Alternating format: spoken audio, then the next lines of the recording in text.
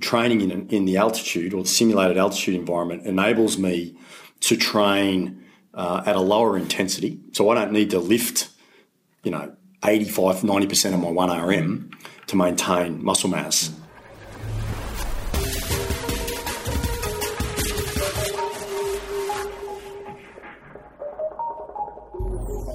You're listening to the Fitness Industry Podcast, powered by Australian Fitness Network. For articles, resources, and inspiration to grow your fitness business and career, go to fitnessnetwork.com.au, where you can also find a huge range of online courses accredited for CECs and other professional development credits, with up to a massive 30% saving for members of Australian Fitness Network. And for face-to-face learning, network members also save on standard rates for FILEX, the Fitness Industry Convention. In this episode, high-performance specialist Professor Chris McLellan discusses the protocols and benefits of simulated altitude training, as well as the practicalities for making it part of your fitness business, with the Fitness Industry Podcast's Oliver Kitchingman.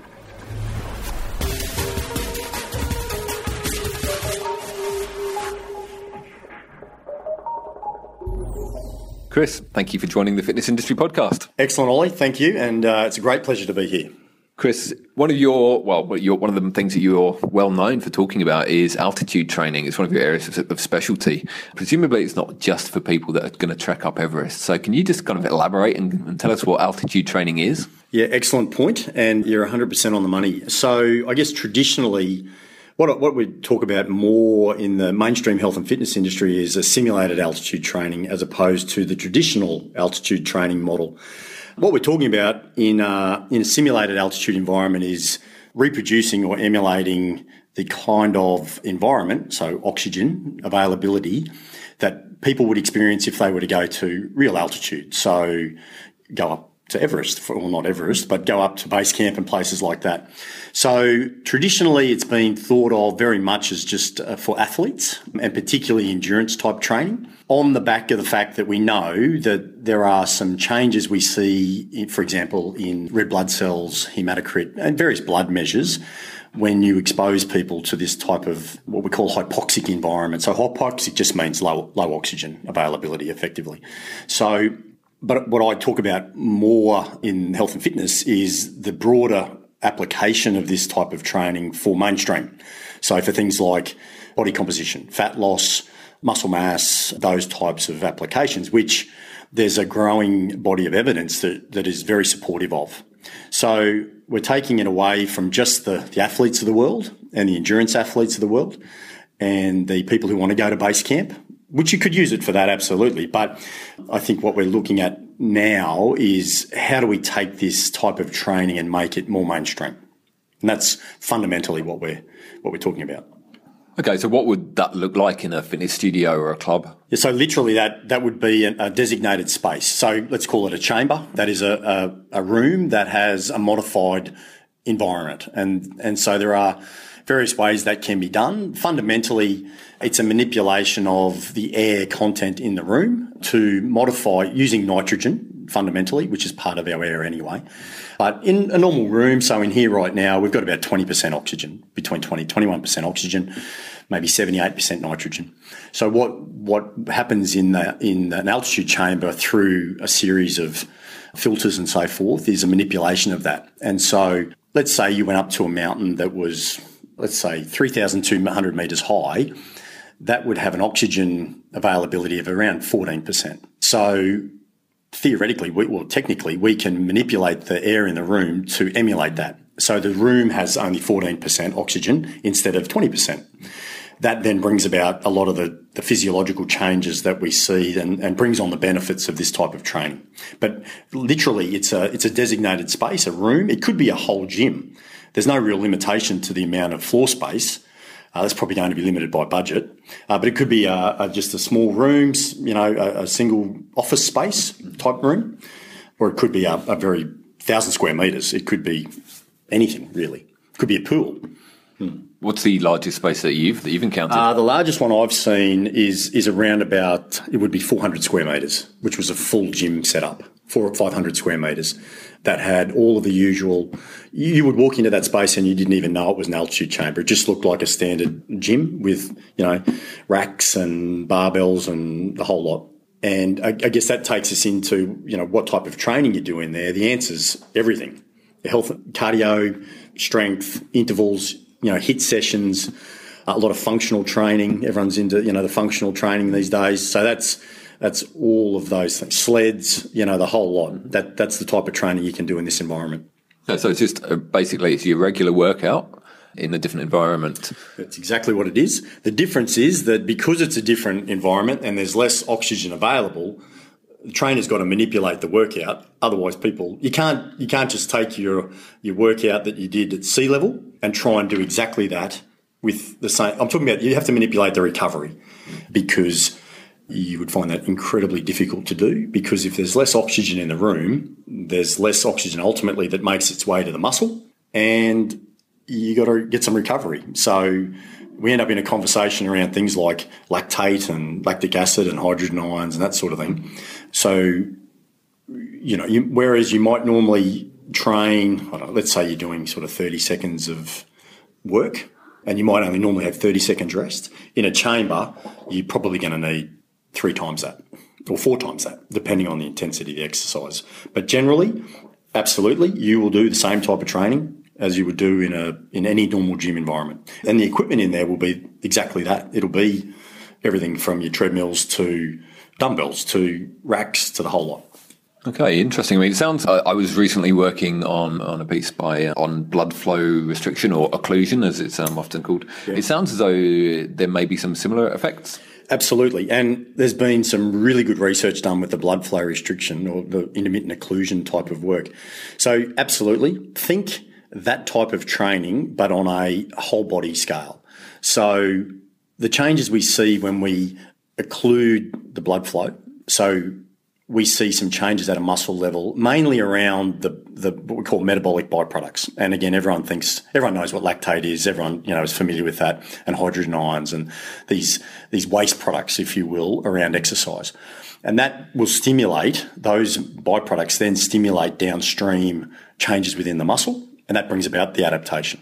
The limitation to that type of training is that using the tourniquets to restrict blood flow, really you're limited to working your arms and your legs. Pretty much that's it. So in a simulated altitude environment, what we're doing is we're limiting oxygen, which is what blood flow restriction does, but we're working the whole body. So you can work your lats, you can work your pecs, you can work your abs, you can work the whole lot. So we call it systemic hypoxia. So low blood flow to the whole system. But yeah, the same theory. And there's been some great research done in the blood flow occlusion. So we can take a lot of those lessons and a lot of that information and apply it into this simulated altitude environment. Okay, another tool which I've seen people using, they've been around a while, those masks, I think they're respiratory training devices. Do they have a similar sort of effects? Or they're a little bit different. So the masks that you see that make you look like Bane on Batman, I think there's been some research done with those. They're very effective, what we call a respiratory training device. So they'll work your intercostals, they'll work your diaphragm, and anyone who's worn one will absolutely agree that it makes breathing very hard. And that's what they're great for, really, really effective for that. In terms of having the changes in blood saturation levels, I don't think they're as effective as pure altitude training. And there is some research that sort of tells us a lot about how those devices work, but that's a different type of training to what we're talking about here. Sure. Okay. So when it comes to like the logistics of getting involved in this kind of business or adding it to your club or your studio, presumably is quite a setup cost. Absolutely, I would think, yeah. So that's probably the limitation. I think that there's a couple of limitations in the marketplace at the moment, and I sort of preempt what I say, but I'm not sort of endorsing any sort of brand or anything like that. But I think the challenge for a gym owner is, how do I get a return on my investment? So the answer, in terms of, if someone says to me, well, how much does it cost? Well, how long's a piece of string? Because depending on the size of your setup, that will, of course, influence, how much you're going to spend. But absolutely. So if you're a PT and you're working in a gym that doesn't have an altitude chamber, then you can't otherwise replicate this type of training. You need the infrastructure. You need an altitude chamber. And I think, certainly what I'm seeing in the commercial setting is an increased Well, it's a really competitive environment. Okay, there's a lot of gyms in this country and around the world. And if you're looking for a point of difference in the marketplace, I would think that it's an absolute one that you can consider and could consider. The key, I think, is return on investment. If I spend $100,000, how do I recoup that? And I think that there's, without sort of going into a whole blueprint of how you do it, I think that there are a lot of strategies around certainly group fitness. I think group fitness is key to do group fitness in this environment, provided you've got the space. I think that there's good application for certainly one-on-one sessions. But I think if I was thinking about this commercially, I'd be thinking about, how can I engage the client? Great for client retention. I think that we can get really accelerated results on the back of it. And I think that then leads to perhaps an education of clients. What are the benefits? And then how can I get better results on the back of it? Or maybe not better results, but producible results. I can show you that if we do, one of the things I suggest to people is that you do this in blocks. So we might do a 4 or 6 week block. Think about, a challenge, a weight loss challenge, a boot camp, any of those sorts of things. Let's do 6 weeks of this type of training, and then let's do 6 weeks just out in the normal gym, and let's compare our results. And I think that you would find better results. I think that if you can, it comes down to then that probably the next question is, well, hang on, how much of this have I got to do? What's the minimum? And I think that the bare minimum, based on the research, absolutely for fat loss and muscle mass, you need at least 3 sessions a week. Mm-hmm. Those sessions need to be at least between 60 and 90 minutes in duration. And I think that's where we're at in terms of the bare minimum. So the casual workout maybe once a week or every couple of weeks, I don't think you're going to get a great amount of value. It's a different workout stimulus. So sure, it's something different. It keeps clients interested. But I think if you want to get the results, you've got to have the commitment to the sessions. Can you train in there every day? Of course you can. Absolutely. You can train in there twice a day if you want. So I think that in terms of getting the best results, that's the sort of model we're looking at in terms of exposure. Okay, and there's, as you say, it's okay to train twice a day if you wanted to. Sure. So presumably it's a very safe form. There's no restrictions on this? No, absolutely. And I think, very safe. I think all we're really doing is the amount of oxygen in the room is certainly sufficient for maintaining, good normal bodily function. It's a low-risk training modality. The caveat to that is that prior to anyone training in there should be, as with any type of training, a really comprehensive screening process. So certainly there are your traditional at-risk populations that require a letter from their GP to say that that it's a suitable type of training modality for them. So certainly people who've got metabolic diseases and a history of cardiomyopathies and ischemic heart disease, those types of individuals, think for the trainers out there who are listening to this, think about your people who are your at-risk people anyway. Well, it's the same process. Prior from a safety perspective, it's not just let's just open the doors and let everybody in. Let's do our due diligence. Let's screen people appropriately. And I think that's key because going back to your very first question around what do we do in there? Well, like I said at the start, you can't just take your workout that you did at sea level and try and do exactly that in the chamber. People will really struggle to be able to do that. So I would encourage, as part of the familiarisation process for a new client, is that you need to do a tolerance test. Let's call it a tolerance test. And that will be literally what we call a passive exposure. Literally go into the room. Let's do our initial screening in the room. Let's see what happens to saturation levels. And then let's get some people to do, maybe it's just an incremental test on a treadmill, and let's see how they respond. Low intensity, and get some information around how that person tolerates the environment.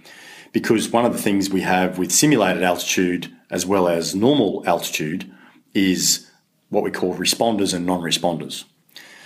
The tricky thing with simulated altitude training is that there is no direct correlation between fitness level and how people tolerate this training. So by what I mean, you can have someone who's super fit, goes into that chamber and really struggles, versus someone who might be totally deconditioned, done no training for 10 years, walks in and they're like a mountain goat. They can train all day. There's no direct correlation. Interesting. Yeah, no, it's interesting. So there's a lot of genetic, predispositions to how people tolerate this. I personally, I struggle. I get, I find it difficult to train in that environment versus some people who you might find it like a piece of cake. It's interesting. I was going to ask you, Chris. I'm going to say, look, you're a big guy. You work out, clearly. Not your actual preferred training environment, though. No, it is my preferred training environment, but I absolutely struggle. Okay. Yeah. So I'm more of a strength training type of person. You can probably tell. I don't run a lot of marathons. So I'm 48 years old. So I still like to maintain as much muscle mass as I possibly can, and I find that training in the altitude or the simulated altitude environment enables me to train at a lower intensity. So I don't need to lift 85, 90% of my 1RM to maintain muscle mass. And that's one of the keys, and we've seen that in the research. We can tend to lift at a lower maximum intensity with a higher repetition range and still recruit type 2 muscle fibres. So that, the large larger muscle mass. And so this is where I think there's great application. I don't think bona fide application into bodybuilding, into contest preparation for bodybuilders and competitive, physique type of competitions, bikini, fitness, figure, all that sort of stuff. No, absolutely. I think it's because the knock-on effect, and this is where for older populations and people who might, less wear and tear on the joints, things like that. Huge benefits.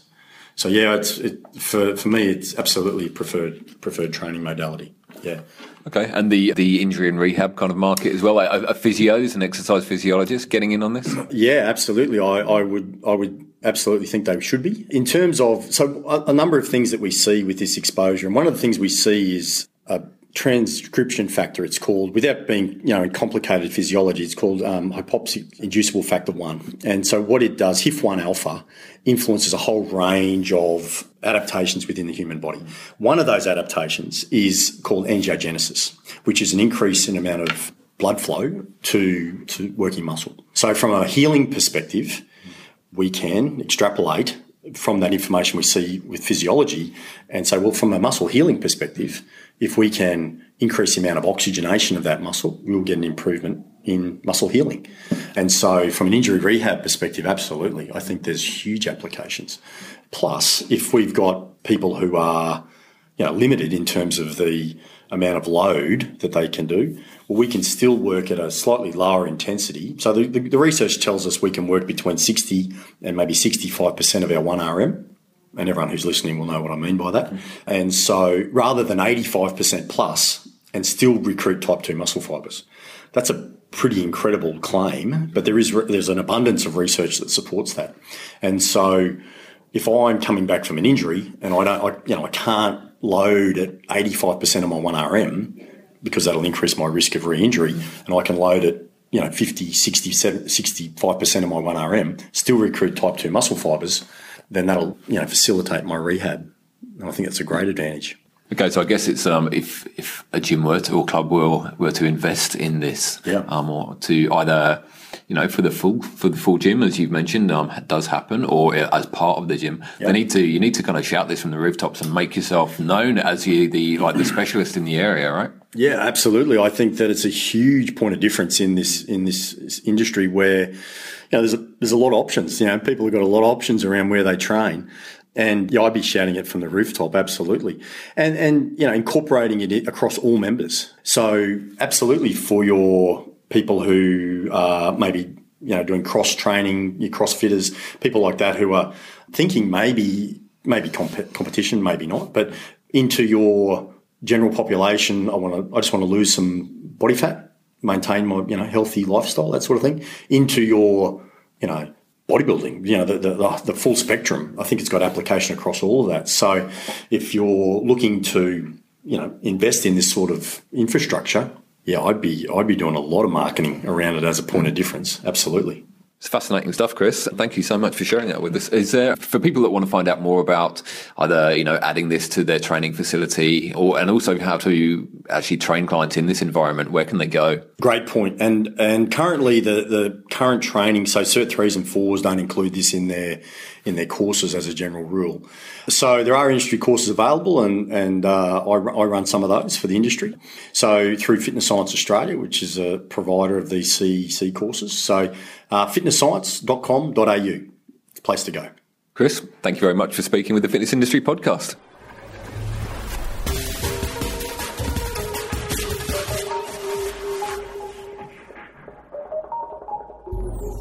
For a range of online strength and conditioning courses, go to the network website and select the Courses tab. Members of Australian Fitness Network make huge savings of up to 30% on courses. Go to fitnessnetwork.com.au today to grow your skill set and fitness career. And for face-to-face learning, remember that network members also save on standard rates for FILEX, the Fitness Industry Convention.